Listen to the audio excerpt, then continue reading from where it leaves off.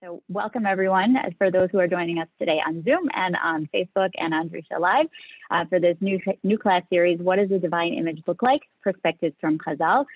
Today's session, we're going to be discussing Torah sources that discuss humanity as created in the divine image. Chazal develop and apply this theme in a number of places, and their discussions bear important questions about the nature of divine image. In particular, several Talmudic passages explicitly address how the divine image maps our categories of religion, race, gender, and as they apply to definition of humanity and in a variety of halachic areas. So this class is going to offer a close reading of the Zuckier. So get your seatbelt on, virtual seatbelt on, and we're going to aim to better understand this timely and timeless definition of humanity. It's my pleasure to introduce to you Rabbi Dr. Shlomo Zuckier.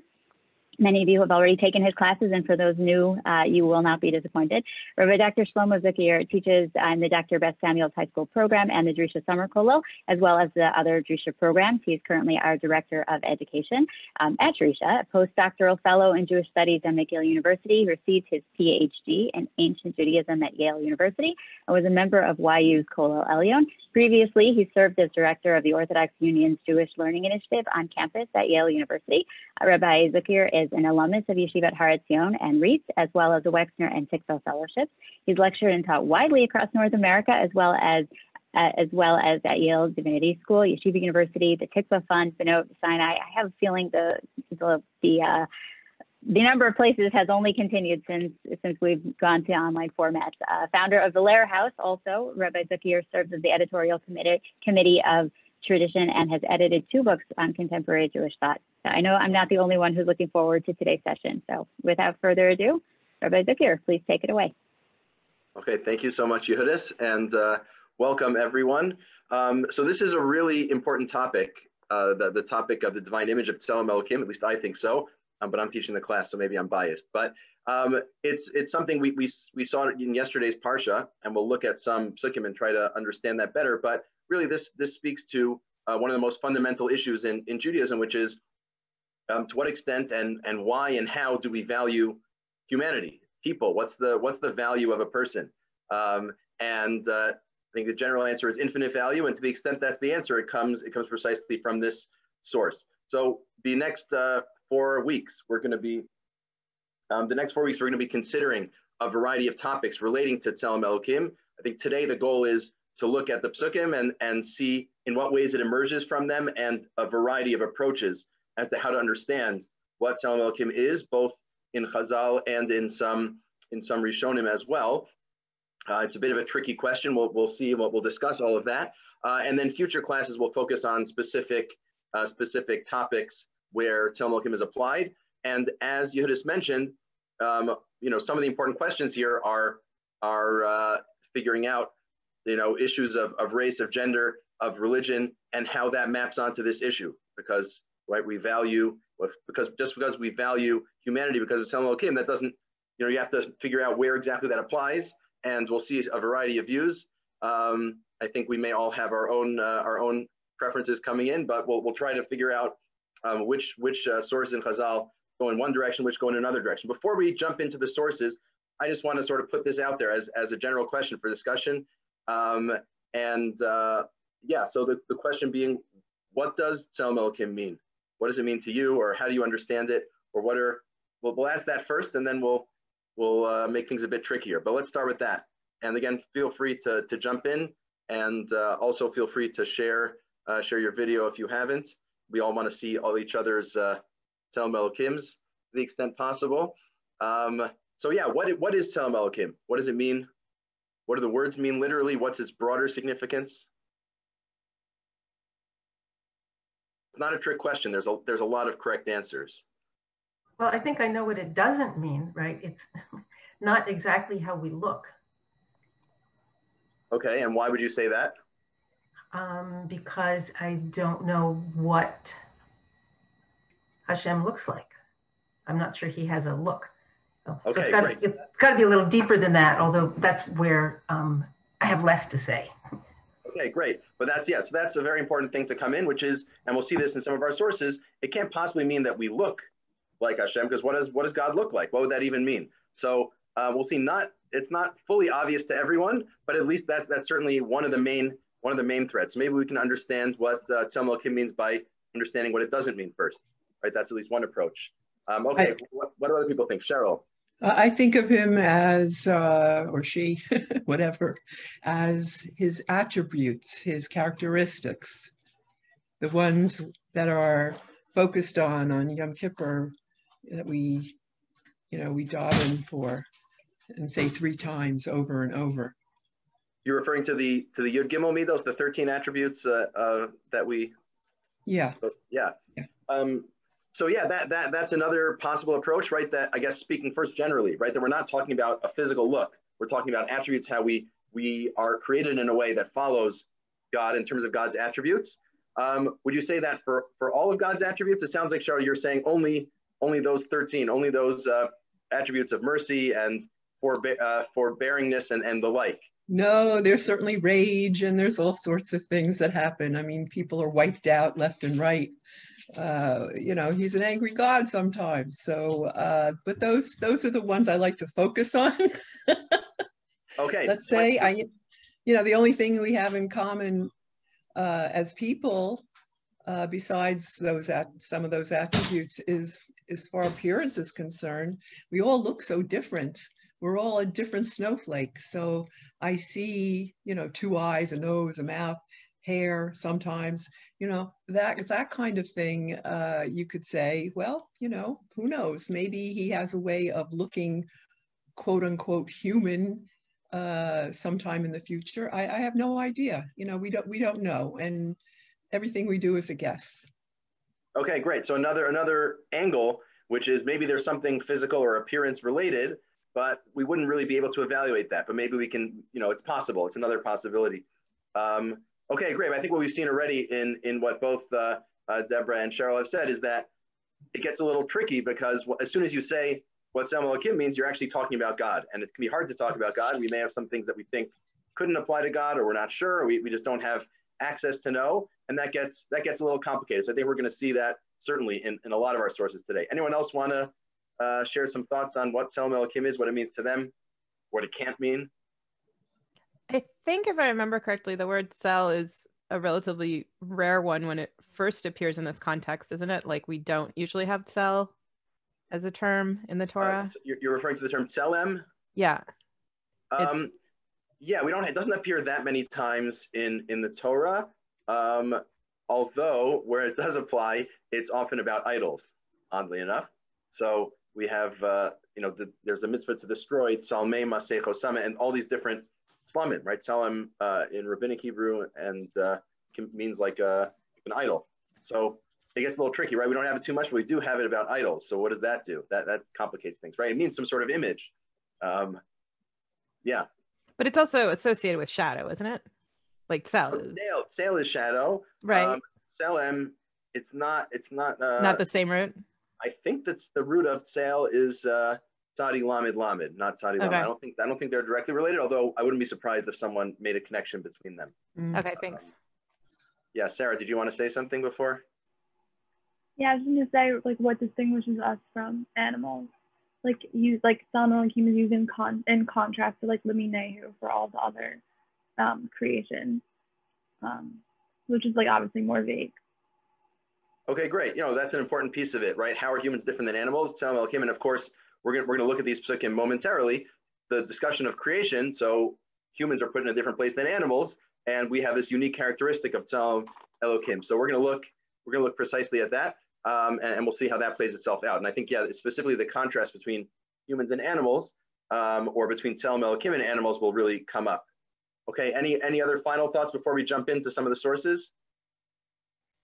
This kind of piggybacks on what Sarah was saying, but I often think of it most strongly in terms of abilities and what we can do that relates to what we think of God doing. Okay, great. Abilities, right? Actions. So as we've raised a whole bunch of categories, right? It could be about looks or not about looks. It could be about attributes. It could be about sort of like being, your fundamental nature, or it could be about actions, right? We have a few different possibilities. Yes, Fran, you wanted to jump in? Can you hear me? Yes. Okay, I just wondered, I agree with everything that was said, but I just wondered if, because for the animals, it's not mentioned Zachar and Nekeva, but right after man is created, B'Tselem Elohim, Zachar and Nekeva, could it be male and female attributes? Can Okay, you read them interesting. together? So that is one thing that we're gonna look at, not this week, but in future weeks, the question of gender. We'll see it's a little ambiguous what it says in the Psukim in terms of, right, in terms of how gender figures into Tselem Elohim. So we're gonna focus on exactly that. Yeah, and that's interesting that that the animals aren't spelled out by gender, although they do have limina, as Right. Sarah pointed out, right? Maybe that includes gender, not clear. But humans, it's spelled out like that, specifically in the context of the divine image of Tselem Elohim. How exactly that works is a complicated thing, both in Matan Chumash and in Chazal. So we're gonna spend a little bit of time on that in a future week. So hold that thought, but yeah, definitely an important aspect of this issue. Okay, if there's no further preliminary comments, let's jump in to the sources, and I'm gonna do share screen, which you have the option. You can always opt out of it. You can do exit if you like. Click on the thing at the top. You can exit shared screen if you want to see faces as well. I'm gonna do that personally. I like both having the screen up and half my having the handout up on half my screen and being able to see people on the other half. So we're going to try for that. But here we go. It should be shared, and yeah. And if there's any issue, let me know. I'm going to make it a bit bigger so people can see a bit clearer. And then we're gonna jump in. So we start with what we read yesterday in the Torah, right? Bereshit, the first parsha. The sixth day of creation, all the other things are set up, and we're lacking. What's lacking is first the animals, and then God, and then humanity. My mistake. So what do we have? It says first God creates animals, the various types. By Yomer Elokim, Totzei Aretz Nevesh Chayil Mina, Vayas Elokim Es Chayas Haaretz Lamina, and then Pasuk Kavav, we have our important two psukim here. By Yomer Elokim, God says, Na'aseh Adam. Let us make man. Who's the us? That's going to be tricky. B'Tselmenu Kidmusenu. In our image, in our form. Okay, so figuring out who the we is really important because we say in our image, right? So that makes a big difference. And what will this Adam do? And right, I translated Adam as man, but we're going to have to figure out what exactly or who exactly Adam is here. Is it humanity? Is it a specific person? Is it just man as opposed to woman? What exactly is going on? What's humanity going to do, or what's Adam going to do? Adam's going to control the fish and the birds and the animals and the crawling things. Basically, going to be the control the earth, be king of the earth. That's Pasuk Vav. And now the action, right? That was the command. That was the statement. Let's do this.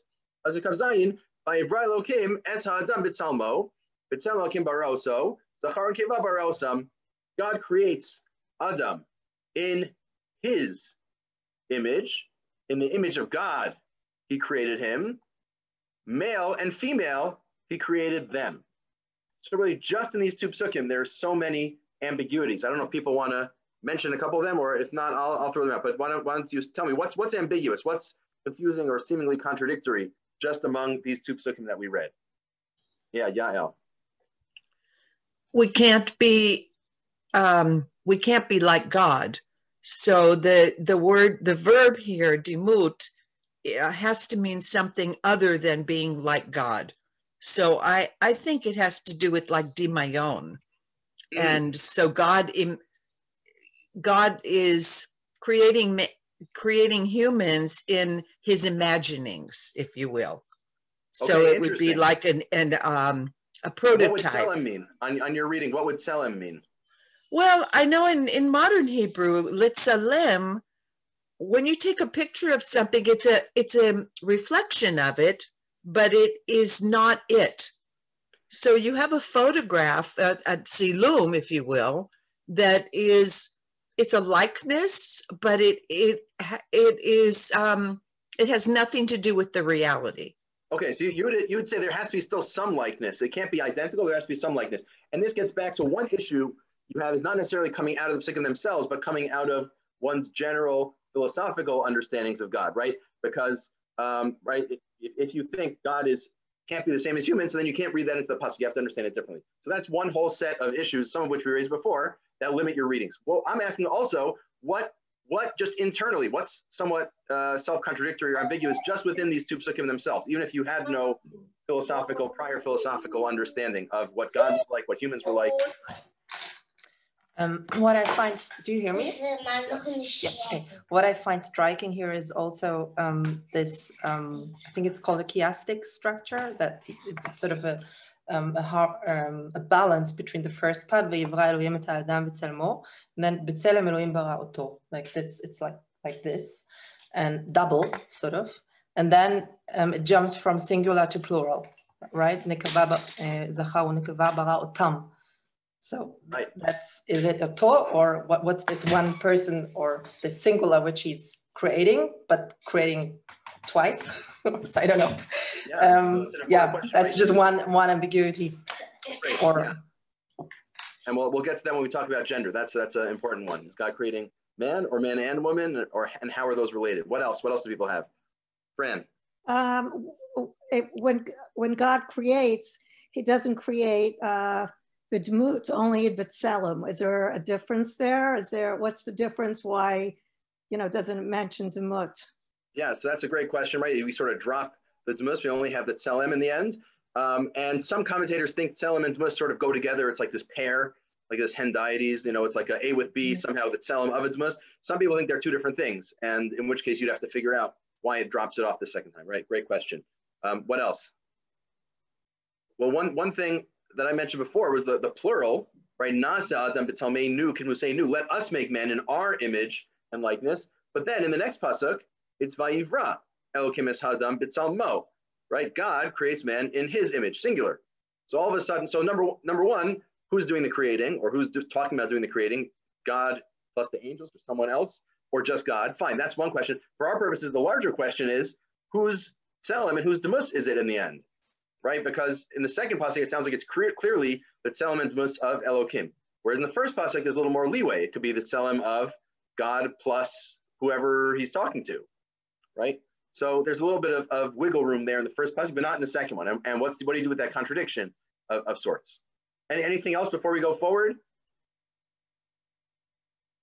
Okay, I just thought it would be good to sort of air some of these complications in just these two key psukim. Really, everything's going to ride on those issues, those interpretive issues, as we'll see. But let's jump ahead in the Torah. Just a few psukim later, the end of, right, we have the 6th day, we have the 7th day, Shabbos. Hashem rests. Hashem's very happy to have created the whole world, all the different aspects of it. And then we get to Perek Beis, and you sort of start over again. And this time, instead of humanity being last, humanity is first. And it's a little bit of a different description. So source number 2 here, Perek Beis, Pasuk Zayin, Vayitzer Hashem Elokim es ha'adam. God creates man. Now notice it's not vayivra, right, to create, it's to sort of make. A little tricky how to distinguish these verbs, right? First we had na'aseh, which might be to make, and livro, which is to create. Generally, bria is yesh me'ayin, is something from nothing, whereas asiya is not, is making something from something else, from previous matter. And here we have vayitzer, which is itself an unusual word. It's presumably not vayivra. It's not creating something from nothing, but it sounds like it's a little different than just making. Maybe there's something about, what Chazal says there has to do with the Yetzer Tov, the Yetzer Hara. There's 2 yuds. We'll leave that on the side for now. It's a different verb. That itself is odd. But God makes Adam. How? Afar min ha'adama, takes dirt from the ground. Vayipach be'apav nishmas chayim.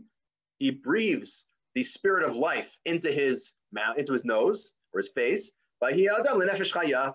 And then Adam becomes a living being or living creature, or a creature with a soul, depending how you want to translate that.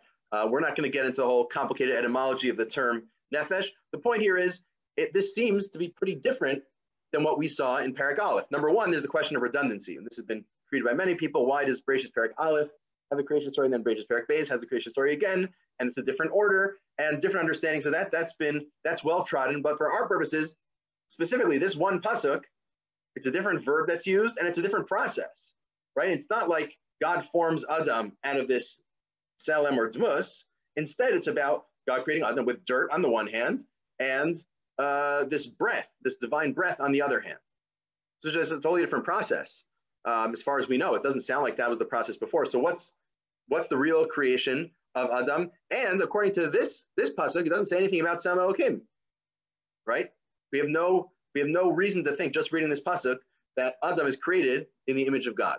You only get that from the other pasukim. So how do we reconcile these two stories? Now, moving forward in the Torah, and we'll resolve some of these issues, not all of them, but at least some of them will come up in the different approaches. Moving on to Perek Hey. Perek Hey, we have a sort of summary after all the stories with Adam and Chava eating the fruit, and with Cain and Hevel killing each other, and all sorts of other things. We now have a bit of a summary of what came before, and we do a genealogy, right? We talk about who begat whom. So Zeh Sefer Toldos Adam. This is the book of generations of Adam, right? Adam's at the top, and this is his generations, the list of his generations. Biyom Biro Elokim Adam, from the day that God created Adam. Bin Musa Elokim Aso. God created Adam in the divine image. We just throw that in there in passing. And again, we say Zachar Unkeva Biraam. God created them male and female. So again, we have that ambiguity, right? Is it a singular creation in the divine image, or is it male and female? Is that two separate creations? Are they both in the divine image? How does that work out? By Varach Hosam, God bless them. God called their name Adam. So until this point, I thought Adam was Adam Arishon, one particular person. But now we're saying Shemam, their name is Adam. Does their name mean the first man and the first woman? Does it mean all of humanity as a whole? Does it mean something else? I think I saw this medrash when I was preparing. I didn't cite it. That says there's 7 different things that are called Adam, and just gives a whole list. Adam and Chava, Adam and the family. This city called Adam, whatever it is. So it's a very unclear term here. Adam sounds like it's both an individual and the name of a species, or the name of humanity. And now the next pasuk will keep on our theme. Adam, Adam, after having lived for 130 years, Vayoled bidmuso kitsalmo, he fathered a child in his image with his likeness. Vaikras Shemo Shes, called his name Shes. We're not going to continue with reading this psukim. It goes on. Shes has a child also, but it doesn't say bidmuso bitsalmo. In fact, nowhere else in the Torah do we find people giving birth to other people or fathering other children with dmus and tselem. So now we have this other question of, is something special about Shes? Is something about Adam and Shes, maybe Chava also special, and then that gets ended, or not? What exactly is going on here? So that just to add to the intrigue, right? Because, and we'll see this, you might say, right, if God creates just Adam in the divine image, maybe that has nothing to do with us. Maybe that's just Adam Arishon, had some special status. We'll see there's some sources that imply that. As soon as we say he passed it on to Shes, now we have the question, is that all of humanity get the divine image passed genealogically through them? Or is Shes somehow special? What exactly is going on there? So hold those thoughts, and we'll get to them in a couple minutes. One last set of psukim. This will be the main example of how halacha, or how Jewish law, is impacted by Tzelem Elokim. There are several, but this is maybe the most prominent one. This is after the Mabul, next week's Parsha.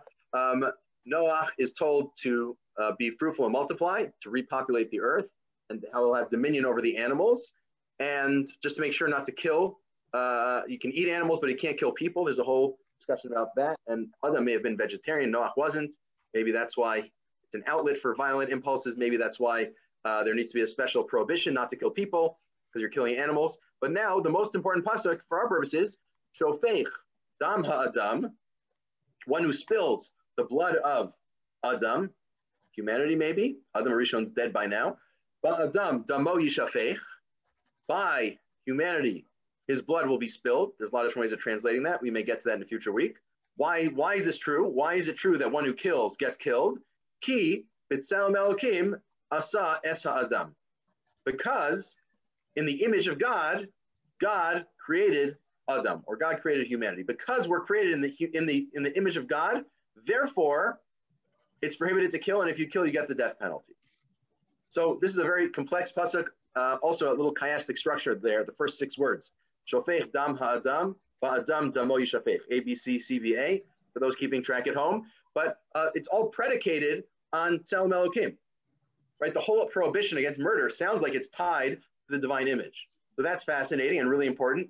And it makes us think that Tselem Elokim is not just some coincidence, or it's not just like, oh, you know, like for those who care about aesthetics, humans are in the divine image, whatever that means. No, this is definitional to maybe the most important crime, the most severe crime of murder, that only exists because we're created in the divine image. So just looking at a few of the psukim that talk about Tselem Elokim and Parshas Bereishis and Noach, we already have a lot of important things that we know and a lot of complications that we need to sort out. And I'll take questions for a couple minutes now, and then we'll move on to looking at how different Mefarshim and Chazal sort out some of these issues. Any questions or thoughts, reflections, chidushim, other psukim that we should be thinking about too? If not, that's okay. We'll definitely have more things to think about as we go forward.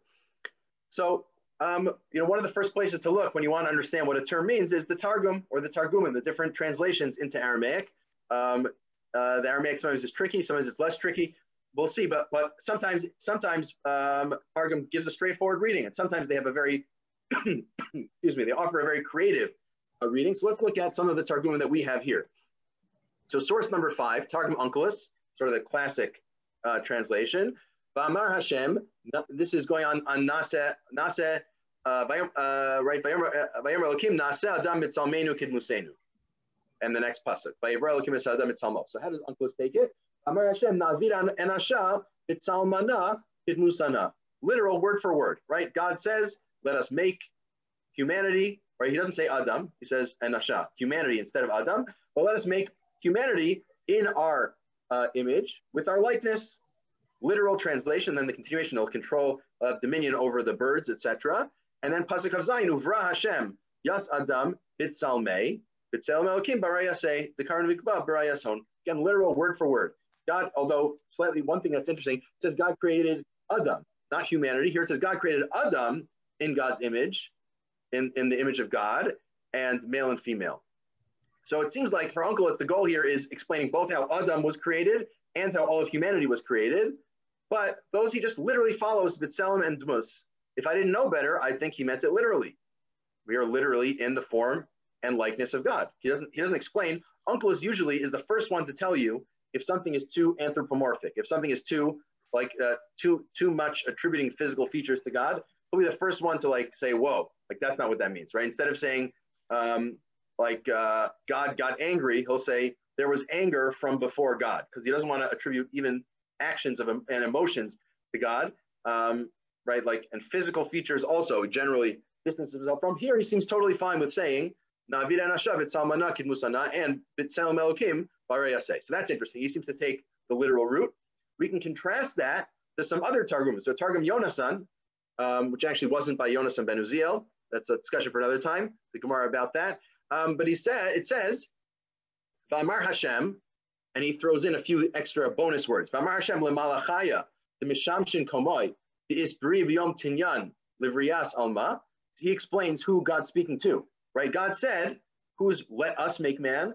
It's not the us, is the malachim. God said this to the angels serving before him who had been created on the second day of creation. So it's like slipping in a couple of important facts. Number one, angels were created on the second day, which is fascinating. But he needs to explain because it does not mention in the Torah. And the angels are the one God's talking to. Okay, so what does God say? Na'aved Adam b'tzalmana b'dyuknana. Let's make man or Adam in our image with our likeness. Dyukan just means likeness. It's a literal translation of Dmus. And then it continues in that pasuk. So far, it sounds a little literal. It sounds literal like Onkelos. But then in the next pasuk, Uvra Hashem Yas Adam b'dyuknei. God created Adam in his image. B'tzalma Hashem barayaseh. It doesn't say in the image of God. It says with an image, God created him.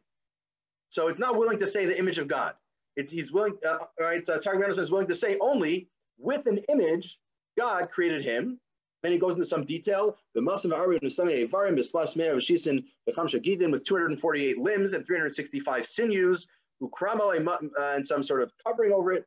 And he filled him up with blood and flesh. Those are the details. So it sounds like Targum Yonasan is unwilling to say that Adam is created in the image of God. He's only willing to say in Pasuk Vav that maybe humanity is in the image of an angel, right? Bitsalmana, Bidyukanana, when God's talking to the angels, he said, let's make him in our image. Maybe humanity looks like an angel, but he's not willing to say Bitsalma da Hashem, in the image of God. He's only willing to say with an image, God created him. And then he tells us what the image is. The image is a human body with however many limbs. So it sounds like he's unwilling to jump in, to say literally that humans look like God. And the Targum Yerushalmi maybe is even clearer. Uvra memra da Hashem. He says, instead of saying God created, he says the word of God created, which is another distancing mechanism. You want to say God did something, you say the word of God did something, so you're sort of distancing God from the action. The word of God created Yas Adam bidmusei, in his image. Whose image? Bidmus min kadam Hashem barayaseh. So this is again unclear. An image from before God. Does that mean the image of God and he's not willing to say it? Does that just mean that God had some image that he applied and that's what it is? You could probably read it either way, but I think again we're seeing a little discomfort or not an unwillingness to just say literally like Uncleus did. Literally, he created humanity in the image of God. So that's for the Targumim, and we see there's a little bit of a range of views here. Any questions or thoughts on that? If not, again, always feel free to jump in. But we're going to move forward to Rashi and some of the commentaries on Rashi. Right, another classic place to start when you want to understand a pasuk is Rashi. So Rashi says Naaseh Adam. Rashi first needs to sort out who's the we. So he says, even though the angels didn't help God in creating Adam, and you're creating room for heretics to have arguments by saying plural, let us create. It's good midos, it's good character traits, and maybe also good business practice for a senior person to ask the junior person for advice. So that's what Hashem's doing here. Hashem did all the work, but he was sort of, to be polite, he was asking the angels for some advice on what to do here. But really it was all God, but fine. But what we know is God's talking to the angels, according to Rashi. And he says, God says, Naaseh Adam bitsalmenu. Rashi says, bidfus shalanu, kidmusenu lihavin uhaskil. So what's a dfus? Does anyone know what a dfus is? If you're on mute, I can't hear you.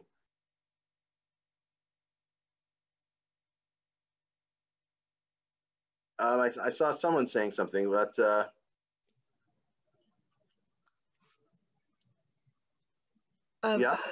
yeah, jump in. Like a printing press. It's the word tfus in modern Hebrew or even medieval Hebrew means a printing press, right? It's like a form. You have a certain form that you stamp on all the books, and that's how you get the words. You get the words from this tfus, this form. And you can also have a tfus that's not just for printing, but also for a mold, right? A tfus is also the term for a mold. So if you want to make, whatever it is, you want to make earrings. You have a mold for the earrings. You pour in the metal and you cover it up, and then it cools, and then you have from your tfus. It's not. I don't know if in modern Hebrew it's used that way, but definitely in it is. It is. Chazal. Okay. So that's what. So let's just finish explaining Rashi. So Rashi says bitsalmenu, in God's image. What does that mean? With God's tfus, with God's form, and kidmusenu. That's the tselem. That's the form. What's the likeness? Lihavin uhaskil. To understand and to be wise. Okay, so it sounds like, right? People asked before, what's the difference between tselem and dmus? It sounds like Rashi thinks tselem is physical form, and dmus is like the nature of the being, right? Or the qualities of the being. So humans are created in a certain physical form. That's how we were stuck into the press or the right, and we were created like that. And we have a certain nature to be understanding. So far, so good, and it's not fully clear what Rashi means yet. It's going to get clear in a second. By Ivrilo, that's pasuk kafav. Pasuk kav zayin. By Ivrilo kimis adam bitsalmo. It tfus ha'asilo. Right? God created Adam in a tselem with the form, with the tfus, with that form that God had made, that was made for humanity. Shakol nivra b'mamar v'hu nivra b'yadayim. This is important because instead of God just saying, "Let there be humanity," like sort of doing it, indirectly, and whatever came about. No, Hashem wants to come in and say, I'm going to do it like this. I'm going to do it with my own hands, so to speak, the Adayim. There's a whole question about what Rashi thinks about divine anthropomorphism. Does God have hands or not? We'll get to that in a second. For now, let's take this metaphorically. Right? God creates humanity with his own hands. Shenemar, but touches like hapecha, you placed your hand over me. Nasa b'chosam, it's made like a seal. Can someone read that word? Bilaz, kuvav yud nun. It's coin, right? So just like you make a coin in like a metal press, you put, right, again, you have your form, you put the metal in, and then you take it out. It's a coin. That's how matbeya, right? They stick in the Hebrew to help you out if you don't know what a coin is. V'cheinu omer is hapeich hachomer chosam. Right, be turned over like the form a seal. So this is the way God made humanity, or God made Adam at least, right? He had his melting thing. He put the material, the raw material in, and then opened it up, and there's Adam. So that's very nice. That's part one. That's B'Tselmo. But then B'Tselmo Kim Bara Oso. Rashi tells us something more. This is very important. The Torah explained to you, also Tselem HaMesukan Lo, this human form that was obviously prepared, Tselem Diukan Yotzrohu, is in the form of the countenance of his creator, which sounds a lot like Adam was created in the image, the physical image of God. There's this, right? You put the dirt into the thing, what comes out is Adam, and a new point Rashi adds here at the end, that's the image, that's the countenance of his creator. Presumably Adam's creator is God. You have to say that. The Torah says that. And to say that there's a look, the Tselem, is that Adam looks like God. So there's two things here. Number one is Tselem, the form, which means both that God was directly involved in the process, and it sounds like that God made Adam look like God. And number two, what we saw before, the Dmus, wisdom. So this is, I think, the short reading of Rashi, the straightforward reading of Rashi, but I saw some people already shaking their heads. So it's a little controversial. We're going to see some commentators have some objections to this as well. But first, if there are questions on that, I know I was holding people up. So if anyone has questions or comments on Rashi or other things we've done, we'll do that, and then we'll go forward. Yeah, Cheryl.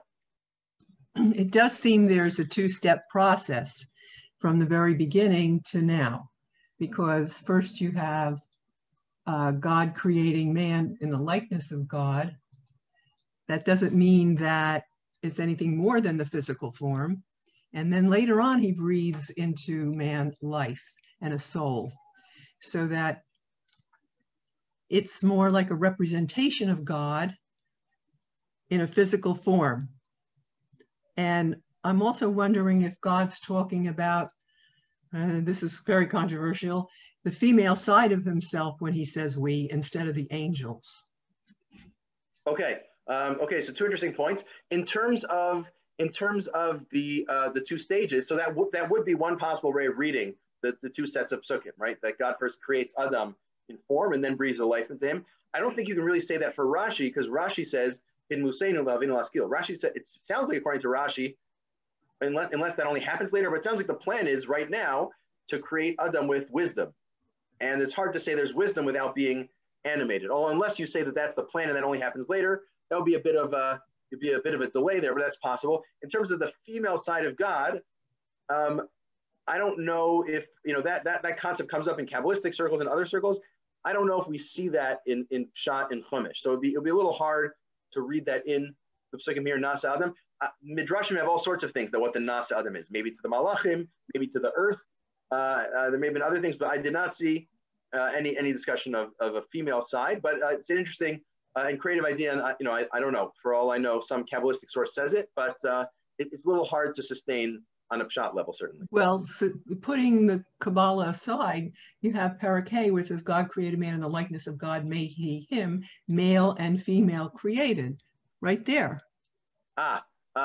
So in the English, this doesn't reflect itself, but in the Hebrew, male and female are the object of God's creation. They're not the creators, they're the things that are created, or the beings. No, I know. But still, he created male and female. It doesn't say, first it says he created man in the likeness, and then he said he made him male and female, created he them. So where's the female? Where? Right. So 100%. This is an ambiguity here we're going to have to deal with. I think we're going to focus on that in a couple weeks. But yeah, 100%. That's something we need to keep our eyes on. Okay. Other questions? Yeah, Deborah. I think you're on mute. I was thinking when God breathes into man, there's something very intimate about that. And if there's that same sense of intimacy with Rashi, it's the wisdom that is our understanding, or whatever that part of us is, would be our intimate connection. Okay, great. Yeah, that's an important idea. And we also see Chazal, this idea of some tzaddikim, righteous people, dying b'neshika, with a kiss. You can be created with God blowing air into you, and your life can be taken with a kiss. A beautiful idea. We'll see something parallel to that. The idea of the intellect and the idea of the spirit and the soul may come together as well. But it'll take us a couple minutes to get to that. So let's move forward a bit. A couple of commentaries on Rashi. I'm not going to dwell on this too much, but a couple of commentaries on Rashi are bothered by the possibility that Rashi means what he sounds like he means, which is that God created Adam in a form that looked physically like God. So the Divrei David, one super commentary on Rashi, just will read the underline, how he understands Rashi. He wanted to sort of help give something good to Adam. He'll have the following two qualities. He'll be a receiver like the angels. He'll also be a giver. They'll be able to give tzedakah. So God's generally a giver. Angels are generally receivers. They receive orders and fulfill them. They're not giving things of their own accord. So na'aseh Adam, let us make man. Let us give Adam this dual blessing of being able to be a giver and a receiver. That's how he takes it in Rashi, instead of taking it in a more literal way. Or the Sifsei Chachamim, a more well-known super commentary on Rashi. So he has a creative reading of Rashi to try to avoid this. He says, Rotzalomar bidfus sheichino la'adam. We said God creates Adam in this tfus, in this form. So, and then Rashi also says in this form, Adam is made to look. This form looks like God's image. But the Sifsei Chachamim says the tfus means just the form that God had previously created. In the farish b'tzalmo shel Kadosh Baruch Hu, it doesn't mean it actually looks like God. God doesn't have a form or a likeness or an image. Right, when this is by Allah Torah, the second description of it says you don't see any face, you don't see any likeness, all you hear is a voice, because God doesn't have a likeness. That's why it says at the end of tfus, right? God says to the angels, our tfus, our form, which appears b'samach, amilas b'tzalmo, the one that he had prepared. And now, what does he do with Rashi, where he seems to say otherwise? B'had perish Rashi b'samach, tselem diukan yotzro, right? The form of the image of his creator, which sounded very clear. But also diukan shenira lahem leneviim kishenigla lahem. Kach bara es Adam. I think someone said something similar before. It's not God's actual image. It's God's avatar, you might say, right? Or God's, like the image that God uses to present himself when he's on Zoom, right? That's what they saw, because God doesn't actually have an image. It's just God's avatar that people look like. So it's sort of backwards, right? So God created Adam in the image that God will later appear to people in, which of course, what came first? Presumably, if there's no actual image of God, so God created Adam however Adam is, and then God later chooses to appear as a human, make humans feel more comfortable or something, right? So it's almost backwards. The Adam is created like the image of God, but the image of God is really just something like fake that God creates to appear to people.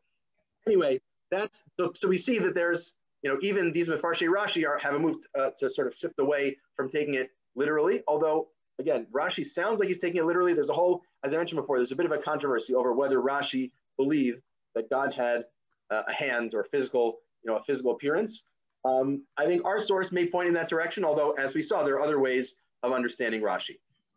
And just one more approach that might go in a somewhat literal way, the Rush, the famous Rishon, the Rush, from the Balei Tosfos, so like a student of Rashi, Bitzalmenu, Bitzelem hamiyuchad lo etzlenu, Bihutzelem shebimerkava pnei Adam. This is somewhere between Rashi and the Sifsei Chachamim we just saw.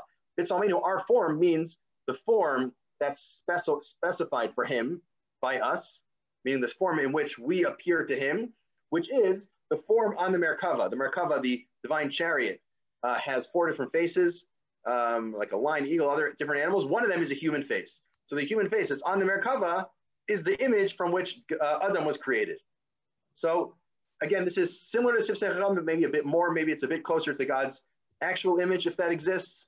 But he's not saying straight up. It's somewhere a bit weaker than that.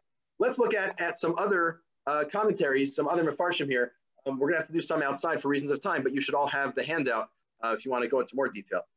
So the Ibn Ezra quotes someone, apparently a Karaite, according to the footnote I saw, who has this very creative understanding of the pasuk. He reads Na'aseh Adam not as let us make man, but as not as like a let right whatever the grammar is a kal in the future first person. Instead, he reads it as Na'aseh in the nifal, let man be made.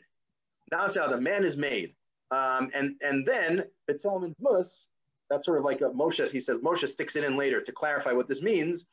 But the point is, it's not actually referring, God's not, number one, God's not saying, let us do anything with the angels. And number two, it's not necessarily the actual form of God. Ibn Ezra doesn't like that at all for both grammatical and I think like philosophical and other reasons. But that would be another way out of our issue, right? If you're worried about the idea of God creating Adam in the divine form, if you sort of say that that's not really what it means, and the psukim, the Tselem and Dwus is added in by Moshe later, and it's not what it really means, that would be a way out of that. And actually, Rav Yosef Bechor Shor has an approach similar to the approach that Ibn Ezra rejects. So he says, what does B'Tselmenu mean? B'Tselmenu kidmusenu. What does that mean? Shehi mi'uyemes. Yos Moshel v'shalit al kol. What does it mean to create in our image? It means just like God and angels are imposing and scary, right? You don't mess with God or the angels. So too, humanity, people are imposing and scary compared to the rest of the world. Where does that idea come from? Why would you interpret it that way? Is it because man commands all the other animals on the earth? Yeah, that comes from that, and not just that idea in theory. Why is that idea particularly relevant here? It's the end of the pasuk, right? It says, and then what? If we create humanity in our image, then humanity will be able to have control over the sea. So this is one idea. This idea of Tselem Elokim doesn't mean anything more than that humanity will be sort of the king of the earth, or something like that, the most powerful being. It doesn't mean anything about the look of the nature. All it means is that our humans can be robots for all we're concerned. It would still be in Tselem Elokim, because Tselem Elokim for these purposes just means being in control, being in power. So that's the first approach he has. We'll see other people, or Sadiq and others, take a similar approach. Then at the end, he throws out another idea.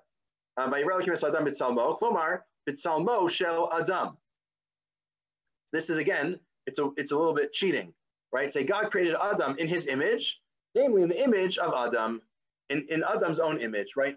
Anything you create, you're creating it in its image, but that's all the Torah means. So what does it mean that it says B'Tselem Elokim baro? So the Ikalamemar B'Tselem Elokim. So yeah, he's like God, or not really even God. Maybe he's like Elohim can mean a judge or a powerful being, right? So maybe it's nothing to do with God at all. Tselem Elokim doesn't mean in the image of God. It means being imposing like a judge. That's a new translation, that he's suggesting. It's a way to get out of the issue of what does it mean to look like God. It's not about looking like God at all. It's about being imposing. It's about having control over the world. And it might not even mean God at all. It might just mean Chol, right? Elohim as a powerful being. Some approaches focus on the Malachim. The Rashbam says God says to the angels, and then he spells that out again. Right? Just means being in the form of angels, not in the form of God, but in the form of angels. What does that mean? Angels have a physical form. Not everyone believes that. The Rambam doesn't believe that, but the Rashbam does. So whatever the physical form of angels, that's what humans will look like. Fine. So others take that approach too. We saw the idea of authority or dominion. So Rav Sadigon says that, the Chizkuni says that as well in one of his approaches. But let's move to two final approaches among the Rishonim. One will attribute to the Ramban and one to the Rambam, both very important thinkers. Ramban, B'Tselmenu Kidmusenu. Why Tselem and Dmus? What do you need both? Humanity will be similar on both counts. B'maskones gufo la'aretz asher lukach mimena. Humans are similar physically to the earth from which we come. But spiritually, we're similar to those above. She'ena guf v'lo tamus. What are the beings above? The beings above are God and angels. God and angels are non-physical, and therefore they don't die, right? All physical things come to an end at some point. This is one of the basics of medieval philosophy. All physical things come to an end. Spiritual things can live forever. So humanity is a combination of the two. On the one hand, we have physical bodies from the dirt, from the ground. And on the other hand, we have a soul. And the fact that we have a soul, the soul can never die. So we're this hybrid creation of humanity. And then he says, so why do we emphasize we're created in the image of God? We're so much better than other creations because we have this divine aspect to us. But it doesn't mean we're literally in God's image or anything. It just means we're, number one, we have a non-physical aspect, like a soul. And number two, we're really awesome, like God. But it doesn't mean we're like God in any specific way. It's just it's this general, it's almost like, you want to exaggerate, you say, oh, they're like God. They're like God. Which means we're really have all these wonderful things. And he says, Tselem is kamo toar. I mean, Tselem is like an appearance, meaning, but that's, whereas Dmus is dimyon b'tzura v'masa, meaning Tselem, which is, we come from the ground, that's our physical aspect. So Tselem is actually how we look. Our physical form comes from the ground, but our Dmus is our nature, right? Dimyon is what we're like, what it is to be like a human, meaning what our fundamental nature is, and that's based on Tsura, our form. Maybe it has something to do with the shape. But it's also about action. It's really about what our being is like. And that we have, that we get from, that's similar to the angels and God. That's our soul. So he has this, right? And then he says, in that way, we're somehow similar both to what's below and to what's above. We're somewhere, right? We're somewhere caught between the two worlds. Right? I think this idea comes up a lot in Musar. People say, right, you can be like an animal, or you can be elevated like a god, or like God, or at least like an angel. Right? And that's part of the challenge here. Again, the Rekanani has a similar idea, and we even find something similar in Bereshis Rabbah. Back in Chazal, we're not going to be able to read this whole thing inside, but basically it talks about how arba brios milamala ve'arba milamata. 4 aspects of humanity are above, are elevated, are angel-like, and 4 are below, are lowly. Right, so we can, whatever it is, we eat, drink, procreate, and produce waste matter like an animal and die. And on the other hand, we stand like angels, we speak like angels, we have knowledge like angels, we see like angels, and right, animals don't see in the same way that humans see. You can read through it in detail another time, but the point is there's this dual aspect to humans, partially angelic, and that's the soul, and partially earthly and physical. So that's what the Tselem and Dmus are about. Now, the Rambam has a slightly different approach. The Rambam isn't so caught up in this idea of soul in general. For the Rambam, the soul really is a very specific thing. So let's take a look. And really, Rambam has earlier sources as Medrash Haggadah, B'Tzelmeinu she'elo ruach chayim. Tselem means you have a life force. Having wisdom, similar in some way to divine wisdom. That's the Medrash Haggadah there. We saw Rashi already pointed out that Dmus means wisdom. Maybe Rashi actually saw that Medrash, sounds similar. But what does the Rambam say? The Moreh Nevuchim points out, trying to figure out what we should read. He emphasizes this idea of wisdom. Let's jump to the second paragraph here in source 22. The kasher yiyuchad ha'adam be'inyan shu zar bo me'od. There's one thing that humans are unique in. No other being under the moon has this quality. Intellectual comprehension. Has nothing to do with anything physical. Nothing to do with any of the senses or arms or legs. It's totally in the mind. And for the Rambam, the mind is not physical. The brain has nothing to do with the mind. Maybe it happens there, maybe not, but it's totally detachable. Just like God doesn't have any physical thing holding it, God, right? God just is this mind out there, this intellect. So our what other people call a soul, the Rambam says our intellectual capacity, which is not tied to our body, is divine in that way, right? It's totally not physical. In Eno Dimyon Be'emes, okay, it's not a true comparison because you can't really compare anything to God. But okay, at least as far as we can tell at first glance, our minds, our intellect is similar to God in that way.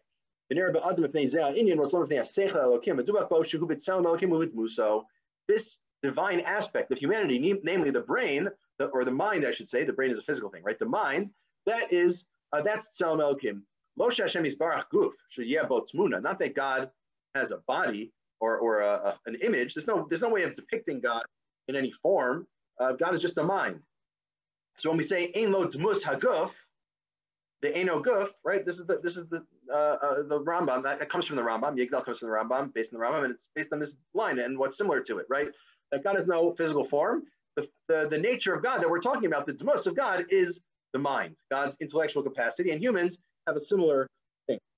Fine, Rabbeinu Mechaye, B'Tzalmo, Inyan Tzelem Hasaga Sichlis, intellectual comprehension. And again, the Rambam says it can't be fully similar. You can't really compare, but it's close enough of a comparison that it's worth mentioning. The Rambam has this problem generally because the Rambam really thinks you can't say anything about God. It's called negative theology, right? You can only say what God isn't. But then the Torah spends a lot of time saying what God is. So Rambam say, well, it's not really the same. It's like what you might think at first glance, or it's a metaphor. It's not literal. God's not that. So there's a whole, Rambam spends a lot of time doing footwork around those issues. Here he has it too, but the basic point is clear, right? We're similar to God. Our Tzelem Elokim is from our intellect. And the Meshech Chochmah has an interesting spin on this. Nasa mitzalmenu hatzelem Eloki hu habechira hachavshis bli teva machriach rak meiratzon v'seichel chavshi. The Meshech Chochmah takes it in a specific direction. Our divine image is not just our mind, but it's our mind and our will and our ability to have free will. That's what gives us, that's our Tzelem Elokim, the ability to have free will, which I guess he would say animals don't have. There's actually a big machlokas among Jewish thinkers whether animals have free will or not. So this view, only humans have free will. That's how we're better than animals. Interestingly, the Sforno says, Kinusenu means we are similar to angels in that we have ability to act and to decide on our actions, although we're not really similar because we have free will and angels don't have free will. So it's a little tricky.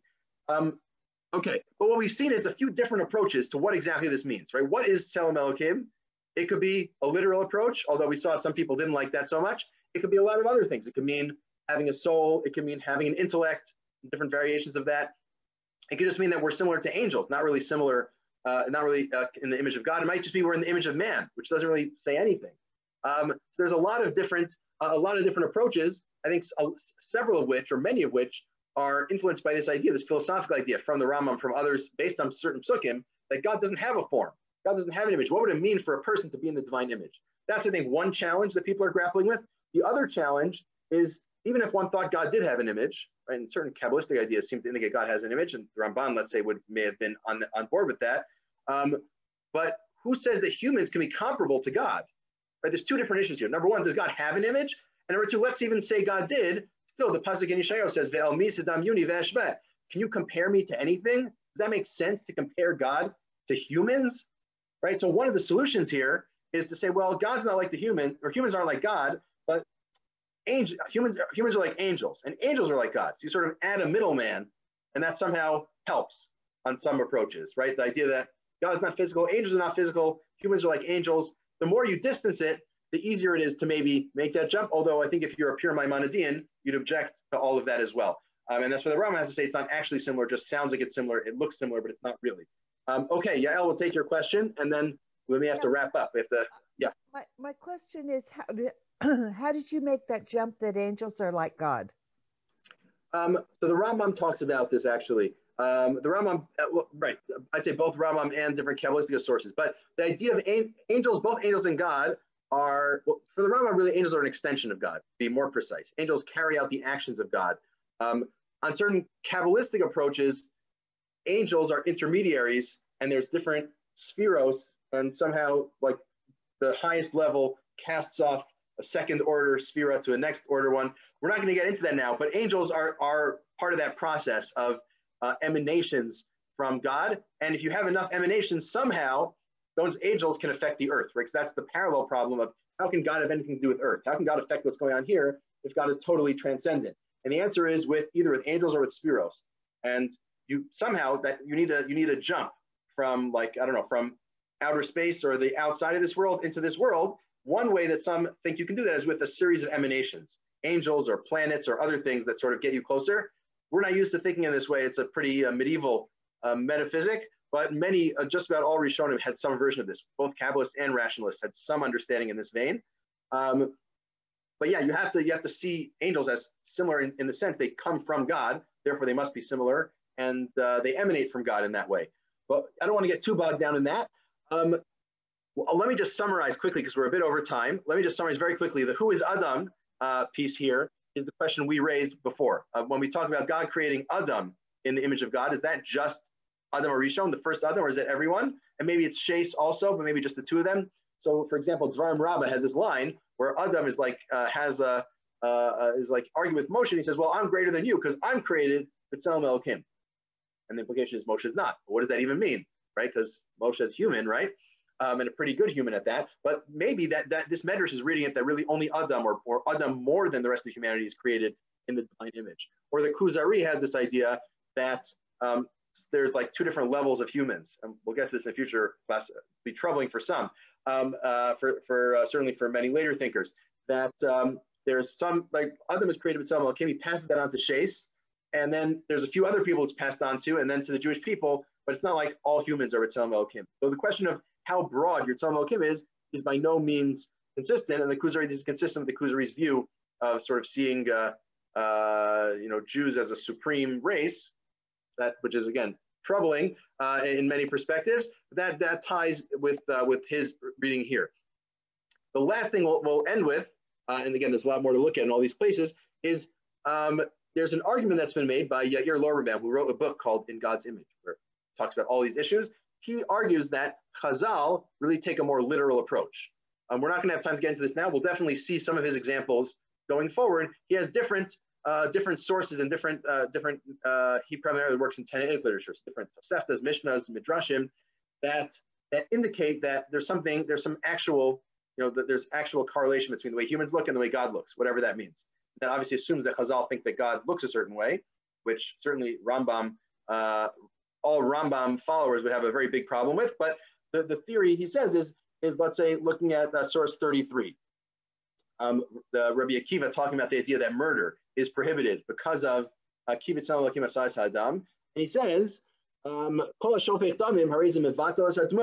if you murder someone, you are annulling the divine image. That's how he interprets that pasuk. So what does that mean? He wants to take it literally.